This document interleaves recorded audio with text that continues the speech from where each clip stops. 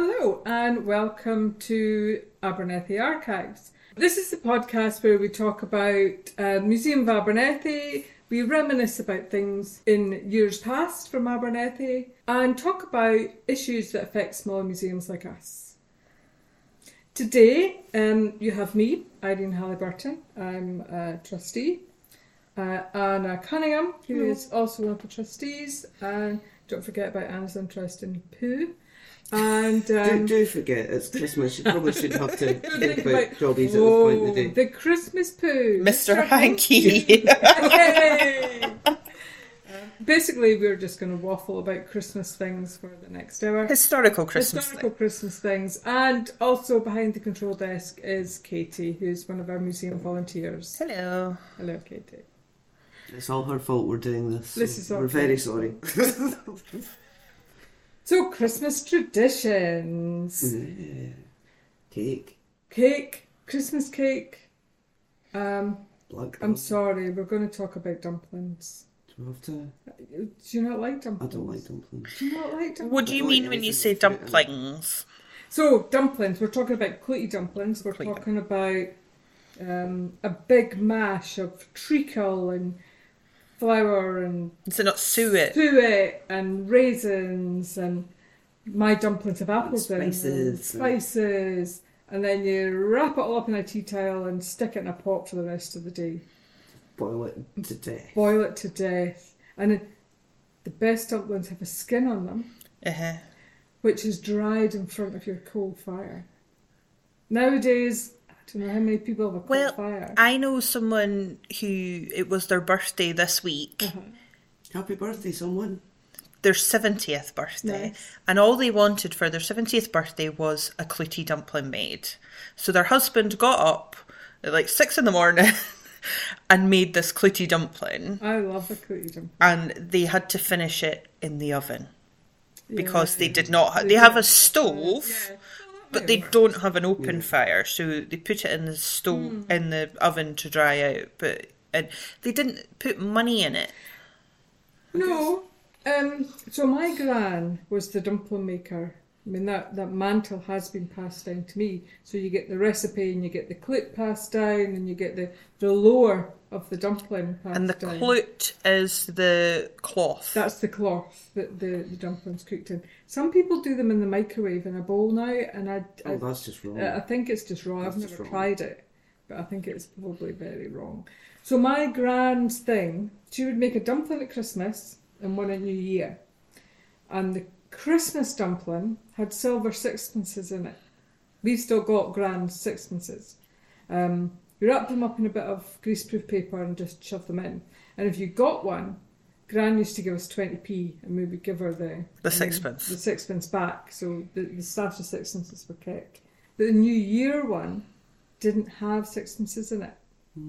Because the New Year, everyone got a bit tiddly and they might swallow them. I was going to say they were too hungover to notice they were swallowing a coin. You didn't want people swallowing your silver sixpences, or you would have had to follow them around with a bucket.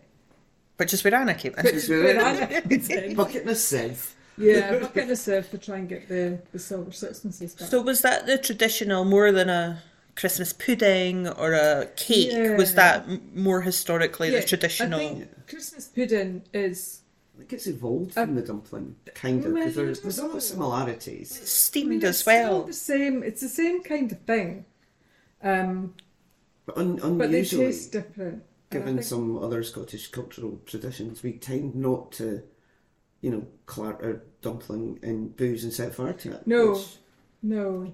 Which But it tastes different. Because of booze? I don't know. I don't like Christmas pudding. I love dumpling. Like any of it. I don't like dried fruit. Same. It's horrible. Really? Yeah. The good thing about a dumpling is that although they're quite big, you can treat them in all different ways. When they're nice and hot, they're just so nice. I mean, they shouldn't be dense inside. They should actually be quite Fluffy. open and fluffy. I put a grated apple in mine. All right, keeps Paul it nice Hollywood. and moist. But once it's a few days old, you can toast it. Mm-hmm. So you can just get a slice and you can stick it in your toaster. what some people do, and I was speaking to someone this morning who does this, is that they then fry it in butter. Oh, I used to do that. Yeah. And you could almost have that as part of your cooked breakfast, couldn't you? Instead of like a fruit pudding thing that you get. Yeah. And, slice up your leftover roast potatoes, although that's not a concept I'm personally familiar with. You can stuff them in your leftover roast as well. Yeah. Who has that? No. I always do extra. So that you've got leftovers. So that there is leftovers. And even boiled potatoes. Because they're really nice with salad cream. Oh, you and your salad cream. Salad cream's the best, though. I wouldn't put it on my Christmas dinner, but it's good on the leftovers, like if you're on a wee cheeky turkey sandwich later in the day. Yeah. The other thing that we do with leftovers, and again, there always has to be leftovers because it's so nice, is turkey crumble. Not heard of that. Oh, have you not? This is a great thing. So turkey, and you've always got a bit of bread sauce left. Yep. There's always a few sausages. Cranberry sauce, and you mix all of this together. Mm-hmm. Okay. Put it in, like a dish, a metal pie dish or something, and then the stuffing you break up and crumble it on the top. Ooh.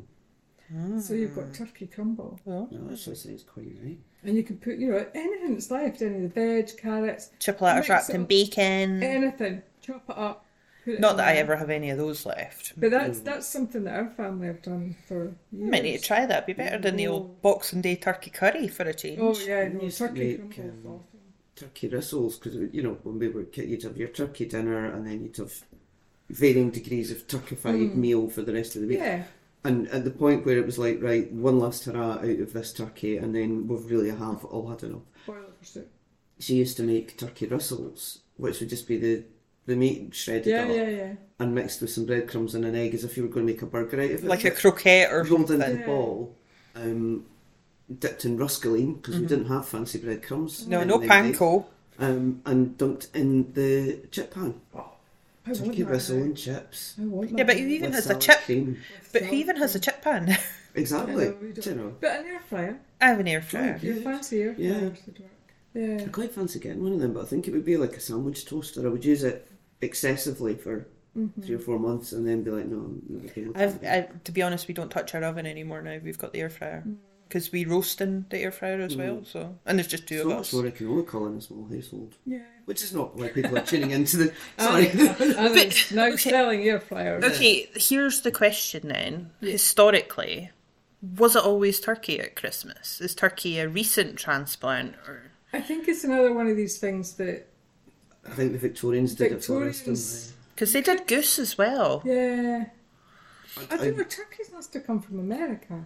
I don't know about, like, in this particular part of the world. I would imagine people had what they had. Like, you talked to one in the earlier episodes about the detesticled chickens. Yes. If you kept hens or whatever, you might have a chicken for your Christmas dinner. This is the thing, the chickens are more value to you from a protein point of view. It's an ongoing source of eggs. Yes. Well, the females were. The females were, yeah. I mean, again, the males, if you removed their testicles. But the males, you could eat them anyway. But I think one of the, eating what you had, I think Christmas was a thing where you had lots, but you ate it until there was none of it left.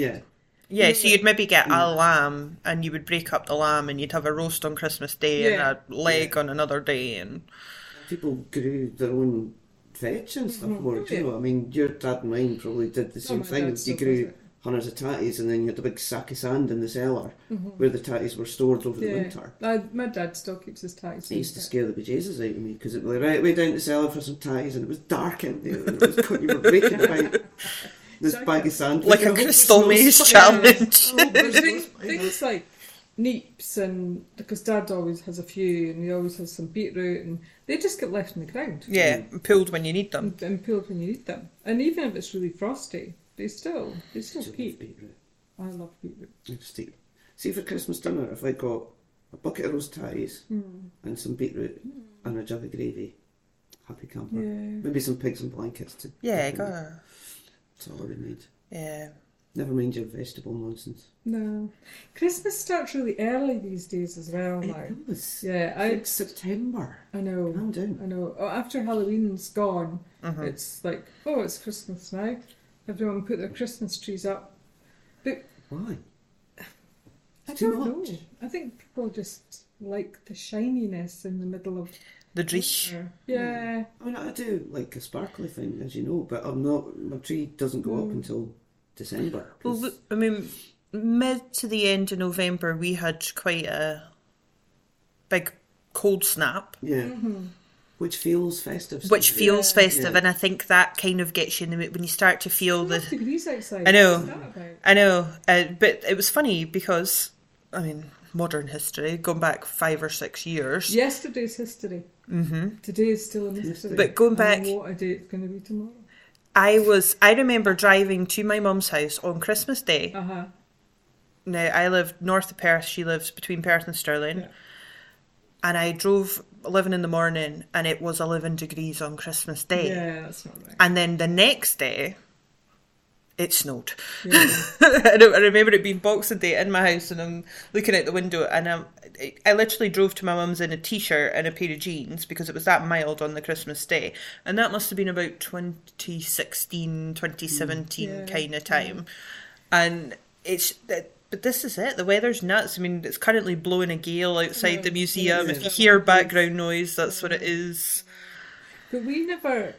So Anna and I were at primary school together. I'm only slightly older than Anna by a few months. And so much wiser. And so much wiser. I'm glad you realise that. Yes, I've learned over the years.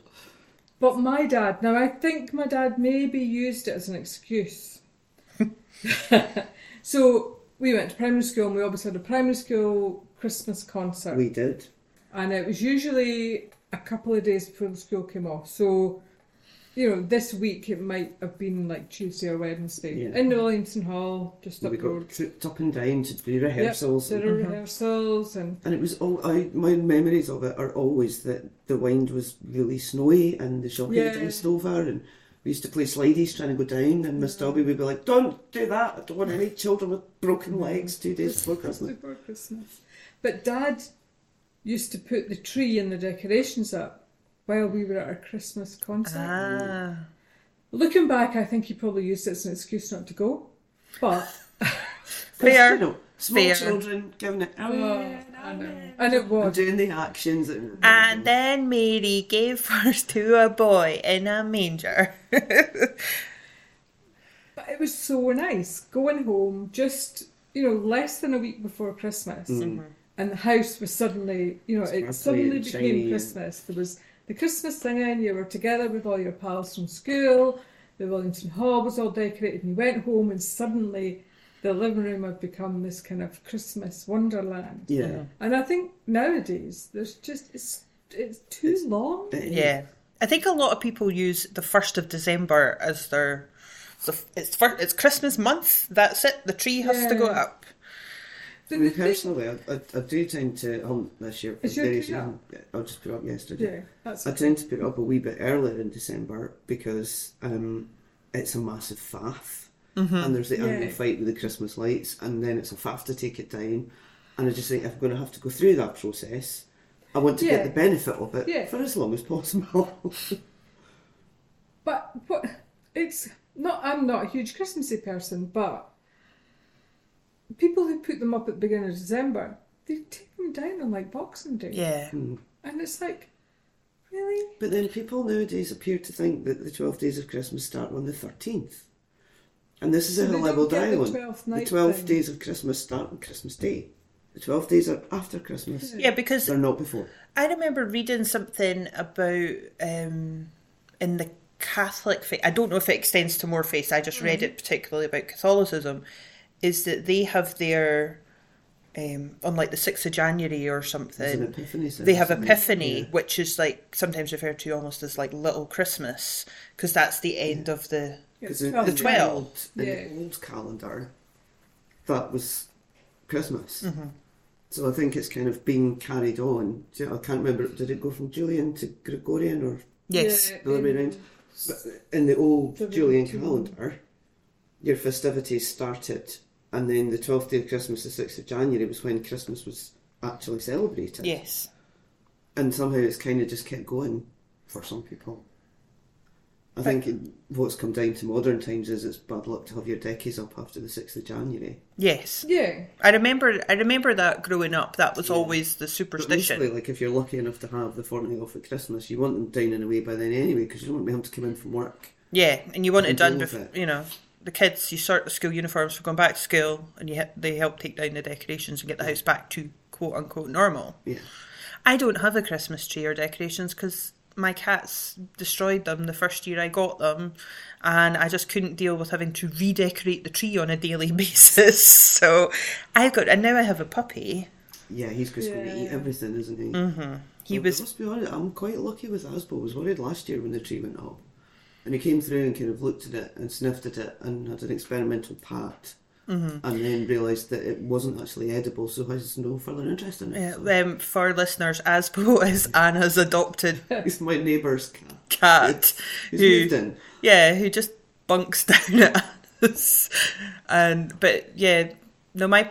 ambassador dog Miho saw his first Christmas tree last weekend, and it was a nose at the baubles. Mm-hmm. And he tried, and there was a chair next to the tree, so he climbed up on the chair and had the front paws on the arm of the chair and having a little good look. Mm. And then when I think he realised it wasn't going to fight back, he just went, okay, whatevs. Yeah. To be honest, Miho is more likely to chew the cables for the lights and give himself a shock. Yes. So he He probably wouldn't do that twice. No, well, you say that. He got a shock off my electric blanket wire when he bit it, and then I repaired it, and then he tried to bite it again. So...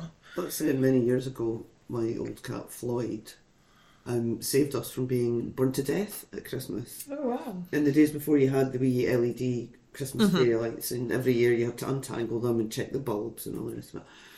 And the tree was all up, sat watching the telly. And Floyd was a bit obsessed with the tree, I'll be honest. And he sat in front of it and meowed and meowed and meowed. And I was like, shut up. And what's wrong? And he kept on going. And meowed, and eventually I was like, this isn't normal behaviour. Let's go investigate. And one of the bulbs had started to smoke. Wow. And it was so subtle. You know, it was just a tiny bulb. A couple of wisps of smoke. So, yeah, that string of bulbs got switched off and was then later binned. Anyway, tell me about Abernethy Primary School Christmas concerts. Well, the primary school tended to be a carol concert. Yeah, that was a carol concert. Because the nativity was done through the Sunday school. It was. And that was always in the church, I think, the Sunday before Christmas-ish. Yeah. It was always a bit of a fight to see who was going to get, the star cast member. Oh, yeah. In the nativity play. Yeah, it was going to be Mary, it was going to be Joseph. Yeah. Were you two ever Mary? No. I think I remember being a shepherd one year. I was a mad professor one year. What's that got to do with the nativity? Do you not remember that one? No. It was the year, I think, Chris de Burgh brought out A Spaceman Came Travelling. And Irene had written a nativity play for the Sunday school this is not me, this is Irene. That's definitely Irene. Who was our Sunday school teacher.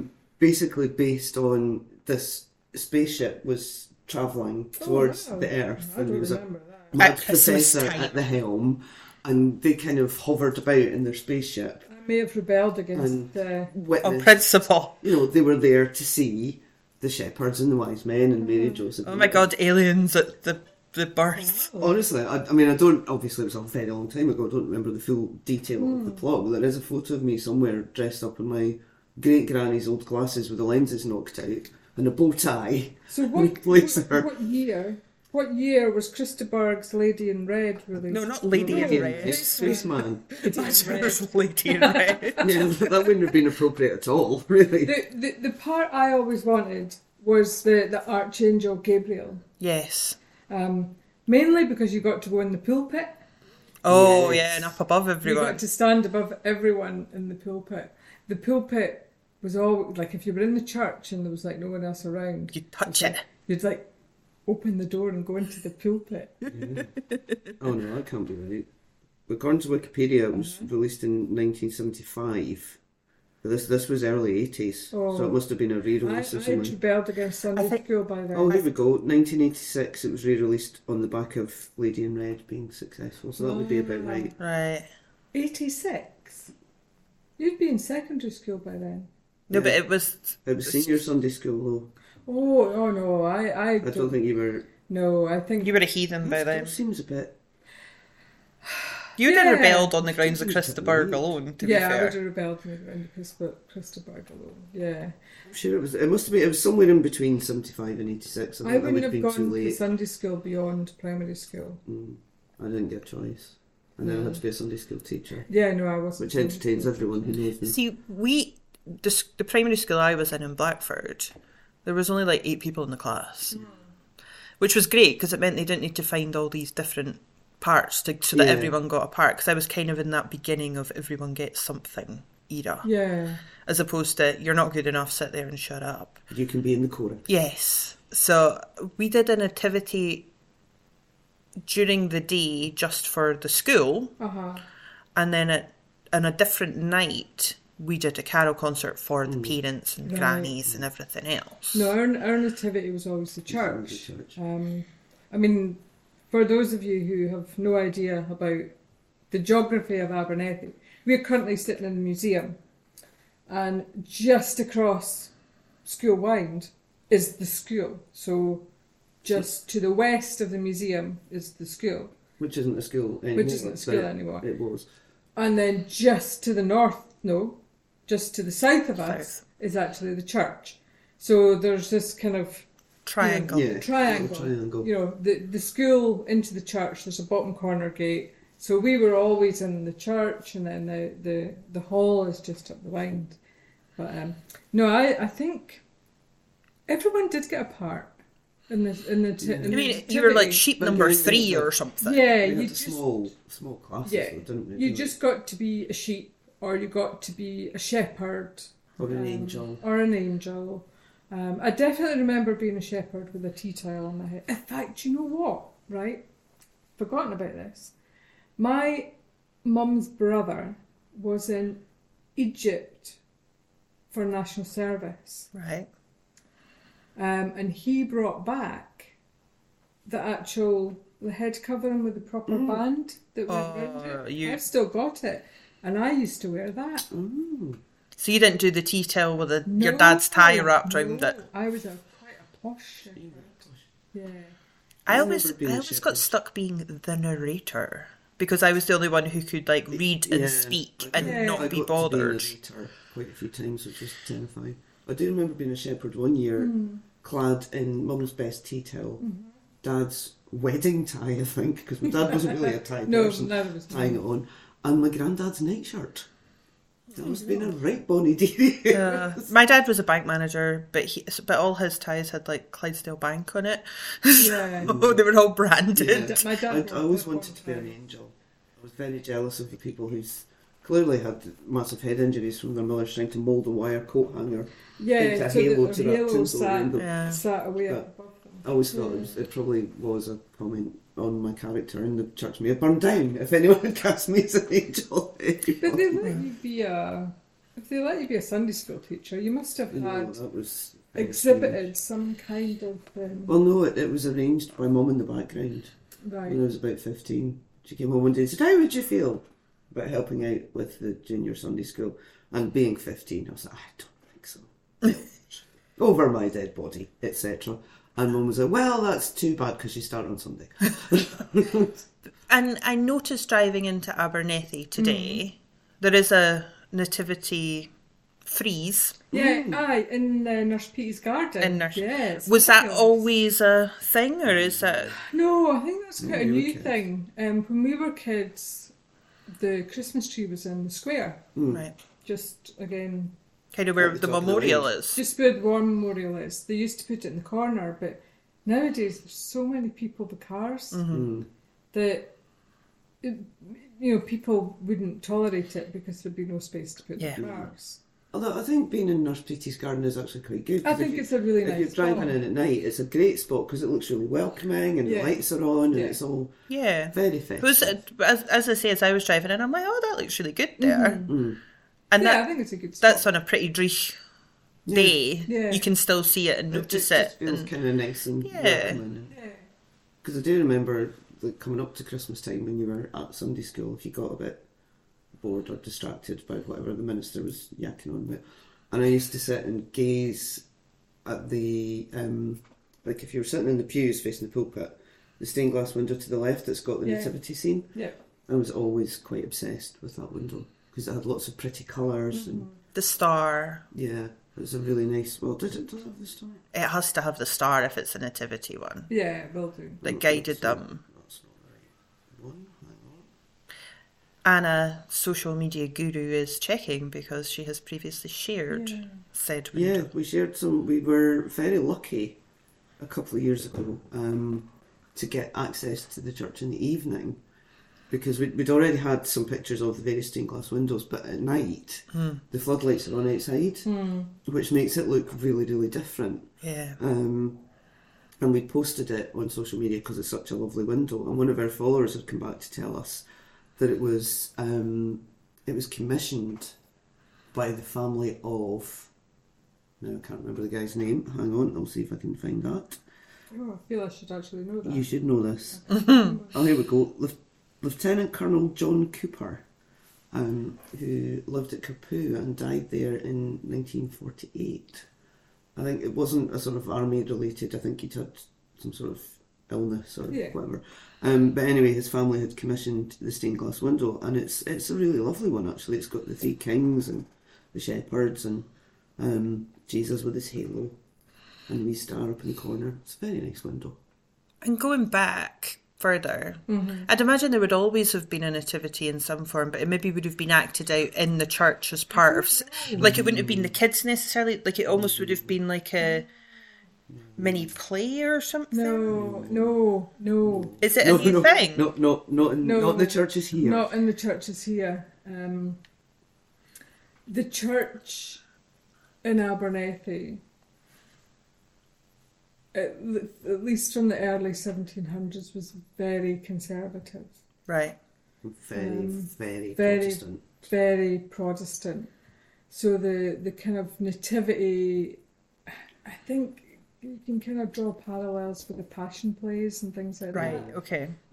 Which are very not Protestant. Yes. They're sort of in the Catholicism, Methodist kind of vein. Yeah. Basically, it was that, I mean, stereotypes become stereotypes for a reason, but anything that was colourful and joyous and people celebrated and, you know, was warm and bright and not just a load of middle-aged guys going about wearing black and being grumpy all the time was heavily frowned upon. Yeah. I know that's no, yeah, but yeah, as you say, stereotypes exist for a reason. Yeah. I think, it would have been viewed as dangerously papist, but backsliding at that time. In the 1700s, I don't know really when the typical place started being more of a thing. But is that why then, as you were mentioning before we started recording, it was kind of considered just another day? Yeah. Well, yeah. I mean that. So that dates back to the Reformation. That you know, obviously John Knox and his followers removed statues. They broke stained glass windows. They took all the colour and joy out of everything. I think today we'd probably call them massive fun sponges. But you know, there was all sorts of. There was arguments around the royal family and which Stuart was on the throne and whether it should be Catholics or Protestant or whatever, blah, blah, blah. And it was very, very frowned upon. It was seen as being... The celebration of Christmas itself was seen as being a Catholic festival that they would have no truck with. Yeah. So when Scotland's kind of embraced post-Reformation Protestantism, Christmas was just another day. Yeah. And it didn't become a holiday. A public holiday in Scotland until 1958. No, my dad served his time as a mechanic's apprentice in Sutherland's garage, and even in the early 60s he only had half a day's holiday on Christmas Day. And that was probably goodwill as opposed to... Yeah, it might have been. They were off on New Year's Day, but you still had to come to work in the morning on Christmas Day. Grandad used to talk about going to school on Christmas Day. Yeah. Wow. It just was not a holiday. If anyone celebrated it, it was kind of at home with the family. They might have curtains drawn, a nice meal, and it not quite to that extent, but it just wasn't the big. I mean, we spoke a bit earlier before we came on air about how now Christmas seems to start on the 1st of November. Yeah, yeah. And it's like, calm down, lads. It's a wee bit early. It's one day. Yeah, it was one day. And New Year was the big holiday. Probably linked back to various pagan rituals about the return of the light and all that kind of thing. I don't know how 18th century. I think probably Prince Albert started it. Yeah, I think the Victorians had an awful lot with Christmas as we know it now. Certainly, I think the Victorians and the Germans. That's where our Christmas they've got Candlemas and they've got. Well, so did we. So these are the quarter days, Candlemas and Michaelmas and all these. These are all the other myths. Because is that not where Christmas is the? No, it was the Dutch who had the bad Santa.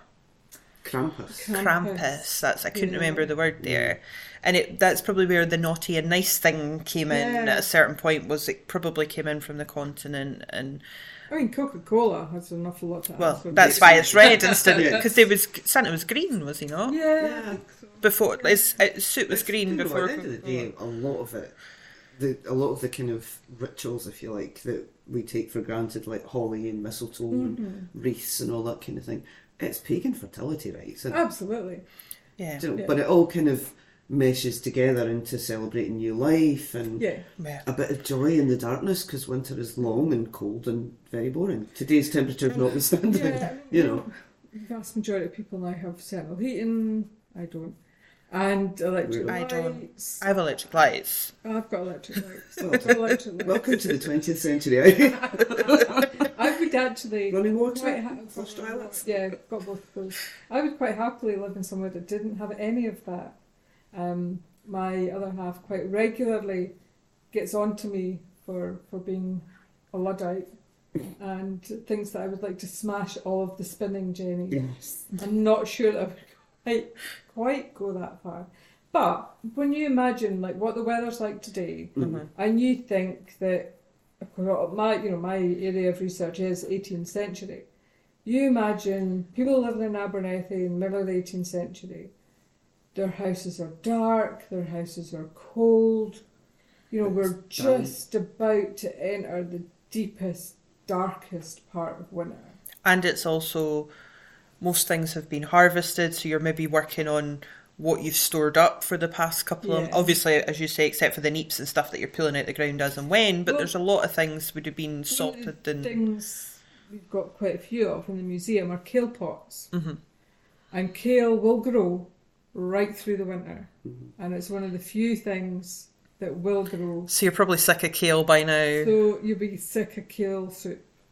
Yeah, you'll be absolutely sick of kale soup. But that's the other thing as well. A fodder crop, wasn't it, for your cows and your sheep? Because they're about the only mammals that can actually digest the stuff. Yeah, well, it's basically just green. Well, that's what I was going to ask. Would it maybe be lamb rather than turkey at Christmas? That might have been maybe.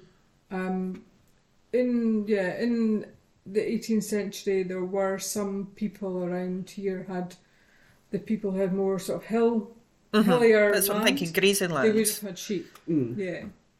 I don't think a few cattle. Could be wrong, but I wouldn't have thought turkeys would have made it this far. No, I we think, wouldn't have. For your New Year celebration, as it would have been at that time, if you had a chicken and goose was probably like the wealthier landowning families. I don't imagine there would be many ordinary working folk in Abernethy would have. But then I bet you there was a lot of swapsies, like trades and stuff would happen between the tenant farmers. I've got a bit of sheep here. Can I have some for some of your grain or whatever else as well?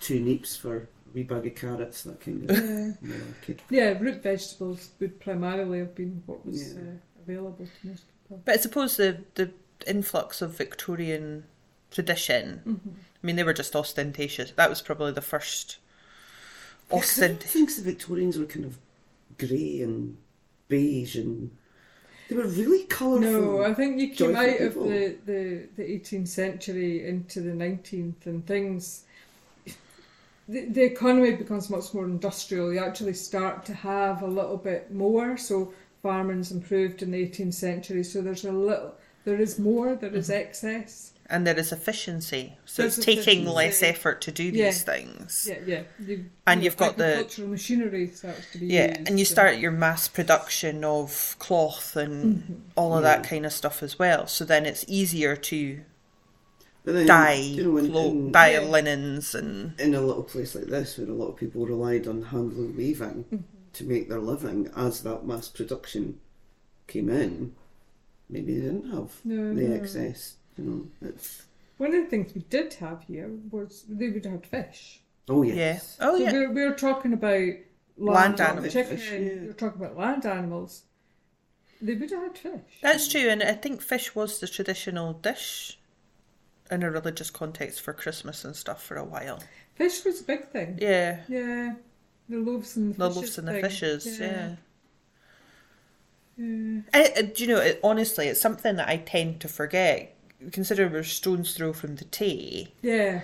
I tend to forget that, actually people would have fished in there, or they would have brought things and, or go out on the boats via the Tay. Yeah. I forget that probably fish were... in our lifetime it wasn't a thing that everyone did. Some people did go and work at the fishing, but that was part of an industry. It wasn't there the was family. Very few folk, I think, by the time we were kids, had any sort of reliance. It's more a generation before us. Yeah.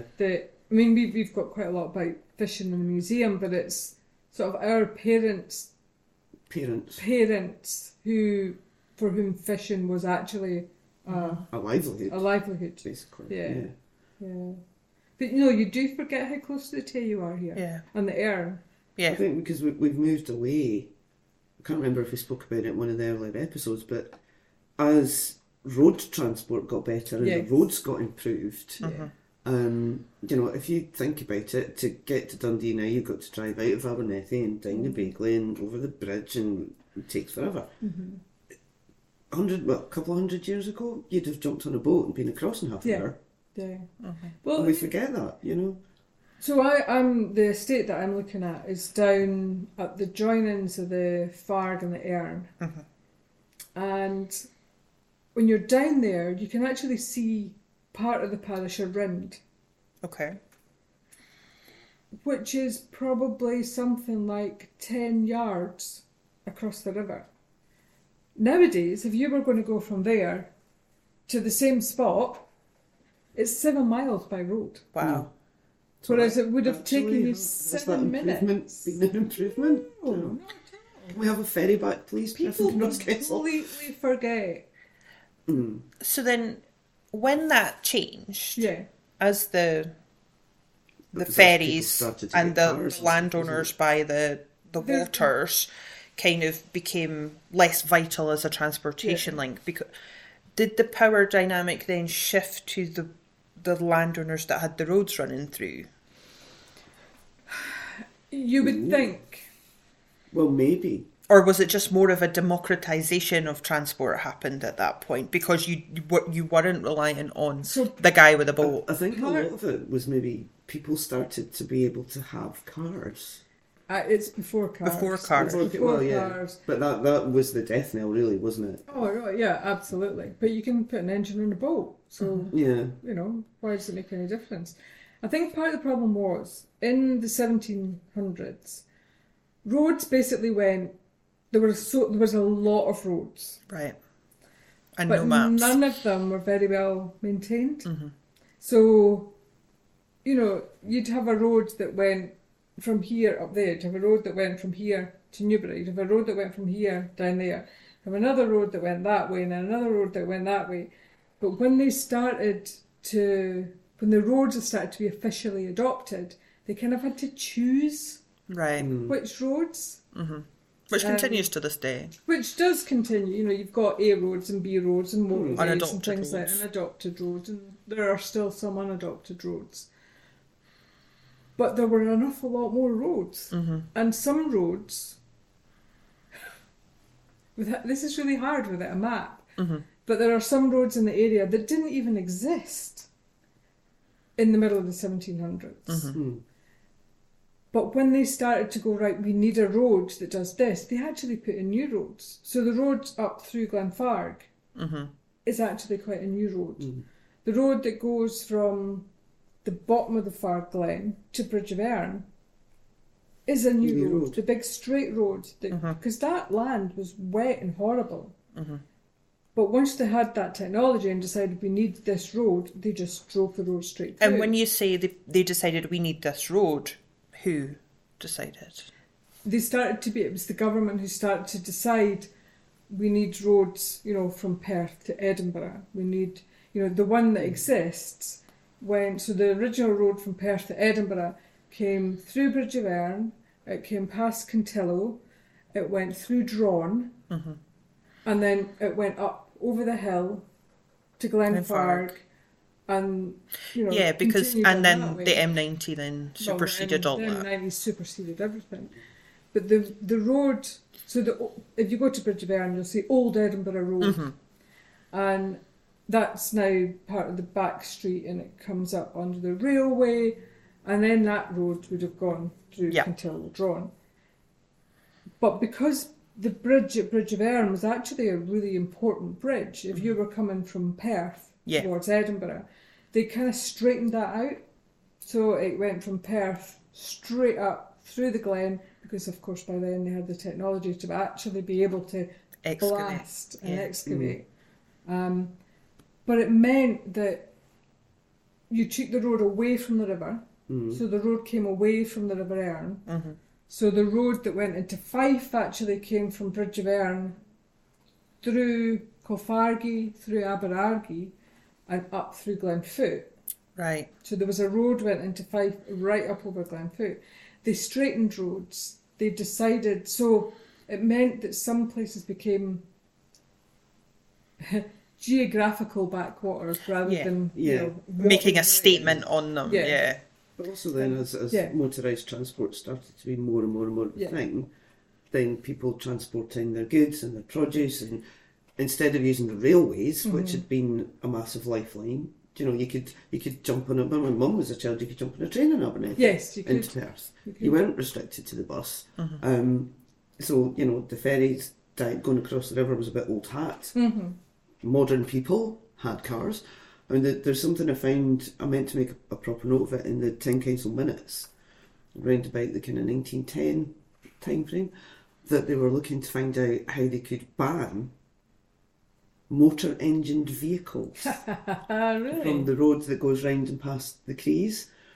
Because the young lads were getting their motor car with its 20 miles an hour top speed. Boy racers in a boy racer in it, basically round the corner, and nearly hitting pedestrians and causing all kinds of damage.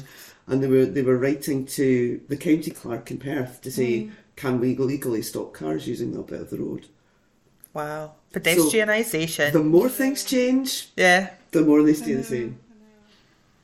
I always have a really odd thing about the railways and the motorways because for my research, the spinning jennies, I want to make us all walk. Yeah, absolutely, and use just horses and boats and things. I'm trying to look at a landscape that existed before motorways and railways.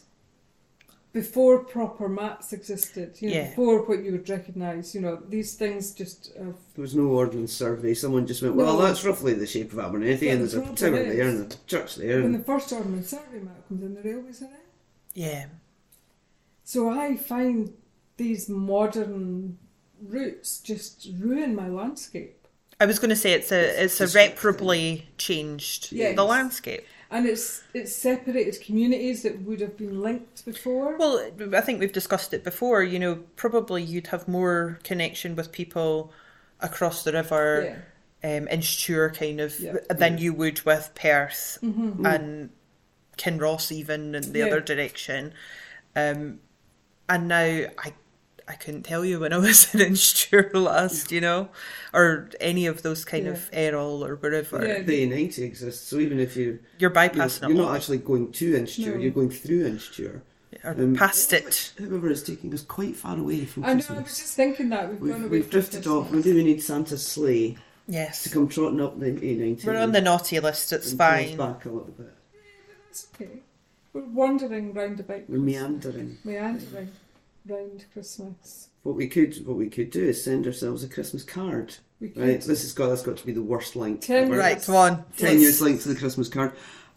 So one of the things that exists in the digital archive in the museum is a lovely hand-drawn Christmas card that was made by one of the Polish soldiers who was here during the war. Is it hand-painted? I'm pretty sure it is hand-painted. So, explain a bit about the Polish soldiers that were here then. Why? Oh no, I knew you were going to ask me that. I am very far from being an expert. I now can't find the photo. But basically, during the Second World War, there was lots of Polish soldiers came to the UK to, support the war effort. And there we go, there's a picture of it, which our listeners can't see. We will try and share. Yes, we will. We will try and share. But they were stationed in various places around about the village. I think some of them were garrisoned in the Williamson Hall, where kind of Hall Park, Den Park is now. There was lots of Nissen huts where they were garrisoned there, and they were here for a good long time throughout the war. So, as you said earlier, the more things change, the more they stay the same. So people talking about those Polish people coming over here, they always did. You know what? They've been coming since the 14th century. Yeah. It's a whole other topic that we don't want to get into today, but there's a long, long history. But again, Scots going to Poland, and come to but again, if the Polish soldiers were here in the 40s, they would have brought their own Christmas traditions with them as well. There are some. I'm sure there's another couple of photos somewhere where, like, a clothes factory had a Christmas dance, and they invited the soldiers from the garrison because they were far from home, they were away from their families. So they kind of. The village made a real effort to not have people be lonely at that time of year and absorb them into the traditions. Local lasses married some of the Polish soldiers as well. Indeed. Well, it was interesting when I was a baby journalist back in the day. Ooh, falling over here, Katie. Sorry, I'll get that flirted. When I was a baby journalist back in the day, one of the features I got to do in the Perthshire Advertiser was I did Polish Christmas. Oh, right. And the difference of tradition between Polish people, because it wasn't long, there was a Polish society or a Polish group kind of came to the fore in the mid-2000s when I was working for the paper. Just because there was a big influx of Polish people and they created this little community. And I went and I learned all about Polish, and theirs is obviously a very Catholic Christmas because they are a very Catholic country, but their big thing was Christmas Eve was a bigger deal than Christmas, so they would have their big meal on Christmas Eve and do their presents on Christmas, and then Christmas Day was church for like 5 hours on Christmas Day. That's a lot of church. So but it was really interesting because on the flip side of that, it meant if there was a couple that maybe one was Scottish, one was Polish, they do the Polish traditions on the Christmas Eve and then the Christmas Day was the Scottish traditions. They got the best of both and they weren't trodden on each other's things. I quite like the Icelandic tradition on Christmas Eve. Apparently, I'm assuming it's true. I've only ever seen it on social media, so I don't know. There is that caveat. But on Christmas Eve, people exchange books. Oh, I love that. And spend Christmas Eve curled up with their hot chocolate and their box of sweeties and their new book. That would be awesome, wouldn't it? Yeah, that's what we should do. We should. The normal sort of church-related thing here would be a service, like a watch night service. Midnight mass type. Yeah. I mean, in Perth... But we wouldn't call it No, that's what I'm saying. It would be the watch night. But I remember, my mum grew up in Perth and they would go up to the monastery up on Canoe Hill. Oh, okay. And they always did a thing up there. Yeah. I remember going to the watch night service with Dad on Christmas Eve. Yeah. And nowadays you can go to the Wetherspoons on Tay Street. No. St Matthew's started doing a Christmas Eve service in the pub. Way. In the pub? I don't know if they've done it since COVID, but they definitely, for a number of years, they did it in the Wetherspoons. Do you know what? At a time where, from a kind of church perspective, at a time where congregations are falling, you have to go to people where they are, don't you? The secessionists would never have allowed it. They would be spinning in their graves. But yes, I can hear Alexander McCreath spinning. You can, from a logical point of view. Even the church here, the congregation is declining. People are listening. But this was it, and I think some churches are very big on outreach as opposed to bringing people in. They go out, and because the I'm sure it's St Matthew's. It's right next door to the Wetherspoons. What denomination is that? I can't remember. I think it is C of S. And I remember again, baby journalist writing about this Christmas Eve service that took place in the Wetherspoons. And it did it for a number of years, because I thought maybe they just took 1 year as like something a bit unusual and a bit different, but they did carry it on. Yeah, we won't get into the ethical things around Wetherspoons. No, that's a whole episode in itself. I mean, I'd imagine for some people having a drink might help sit through a sermon. But it's Church of Scotland. It's Church of Scotland. But yeah, I remember that was it was quite in quite traditional conservative Perth. To be fair, if you go back to the actual spirit of Christianity as opposed to the church being very respectable and black clad, Jesus went out among the sinners. Yeah. Well, this is it. And he went to people where they were. Didn't expect them to come to him. So it's a Sunday school teacher. I know this is it. It's coming out. I buried that very deep within my psyche, but clearly we can always bring it back out. Thanks. But mulled things weren't a thing up here. That's an implant as well, isn't it? Mulled wines or warm your whiskey up a little bit, but I think you'd have a dram rather than. Yeah, I think the wine was such a. Well, even cider, you get mulled ciders. I mean, on the side where the church is now, it was a massive, great big monastery. I would imagine they'd been hoaching with mead, which they would have or Buckfast, put some spices in it's not and stuff. I know it's not, but a Buckfast-esque tonic wine made by monks. Yes. They might have heated things up a bit. Some kind of fermentation going on that could be warmed. And if it tasted minging, you'd bung in a wee bit of cinnamon and a clove. Yeah. I've yet to find any illicit whiskey production in the area. Oh really? We never had any illicit distilleries. As far as to say we just never found any evidence. They were very well hidden. If they weren't caught, But is it in your house? It was in my house. Yeah, it wasn't me. It actually wasn't me. It was my great auntie. She used to make vodka in her kitchen. Nice. Wish I'd met so your great auntie. Rebellious spirit is clearly, rebellious spirit with rebellious spirits. Indeed. Well, she was from Newton Stewart. There's a title for this episode. Yes. Rebellious spirits. Rebellious spirits.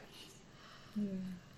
And how will you be spending Christmas this year? I will be at the family pile with the parents. The usual very quiet Christmas dinner, traditionally Christmas dinner. Clootie dumpling, bit of trifle. Trifle, is it? I love trifle. I don't like jelly. Were you raised by wolves? I'm a weirdo. I didn't have bread sauce till I was in my mid-30s. No, neither did I. I don't like bread sauce. Oh, I love bread sauce. I don't see the point of bread sauce. If you're going to the bother of making a bechamel, why are you putting breadcrumbs in it and not cheese? Yeah. That just seems a waste of opportunity. This is true. What are you doing at Christmas this year? Some family obligations. So my plan is for Boxing Day to be on the couch in my jammies with a good book and a box of Quality Street. That sounds awesome. I'm working. Oh.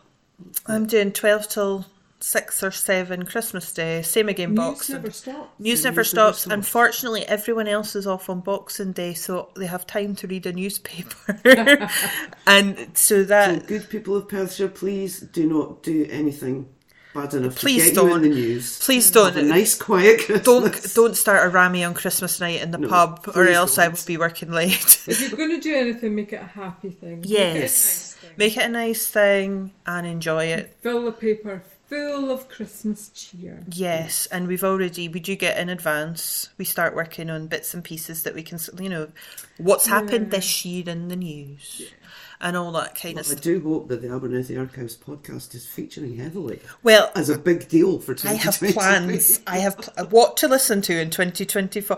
Well, we have things in the works. So that's very mysterious. But yes, I will be working, and my brother, who is a policeman, is working. He's back shift Christmas night as well. So you'll be hoping for him that nothing could yes. So people of Otterarder, stay inside and behave. Have your dinner and slob out in front of Doctor Who. But we have tiny toddlers running about now, so this is the first Christmas. We're doing brunch as a family before everyone goes to work in other places. Yeah. So we have tiny toddlers running about, and this is the first Christmas they're kind of going to be aware. And your brother are basically living the pre-1958 experience of Christmas. Yes, we are working on Christmas. It's just another day, and hopefully... I'm very lucky, given the bit of the public sector I work in, to be able to have Christmas Day and Boxing Day off, so... I'm a student, so... Every day is Christmas. Every day is Christmas.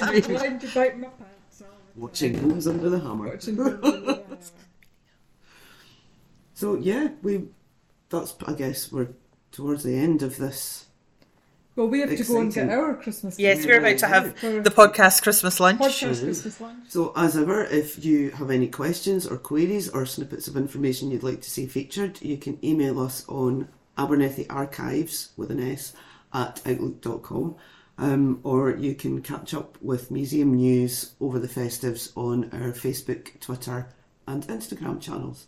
We may not be posting quite as regularly over the 2-week holiday, but we will still be there. Some kind of chocolate or cheese coma going on. Yeah, basically. And books to have noses in. Indeed. But we will have a few things scheduled, and we do try to keep on top of comments as far as we can when they come in. So you can also contact us through those channels if you forget what the email address is, which we all do on a regular basis. So thank you all very much for listening. Thank you for joining us once again. We'll be back some point in January with another wee episode. Merry Christmas, everyone. Merry Christmas.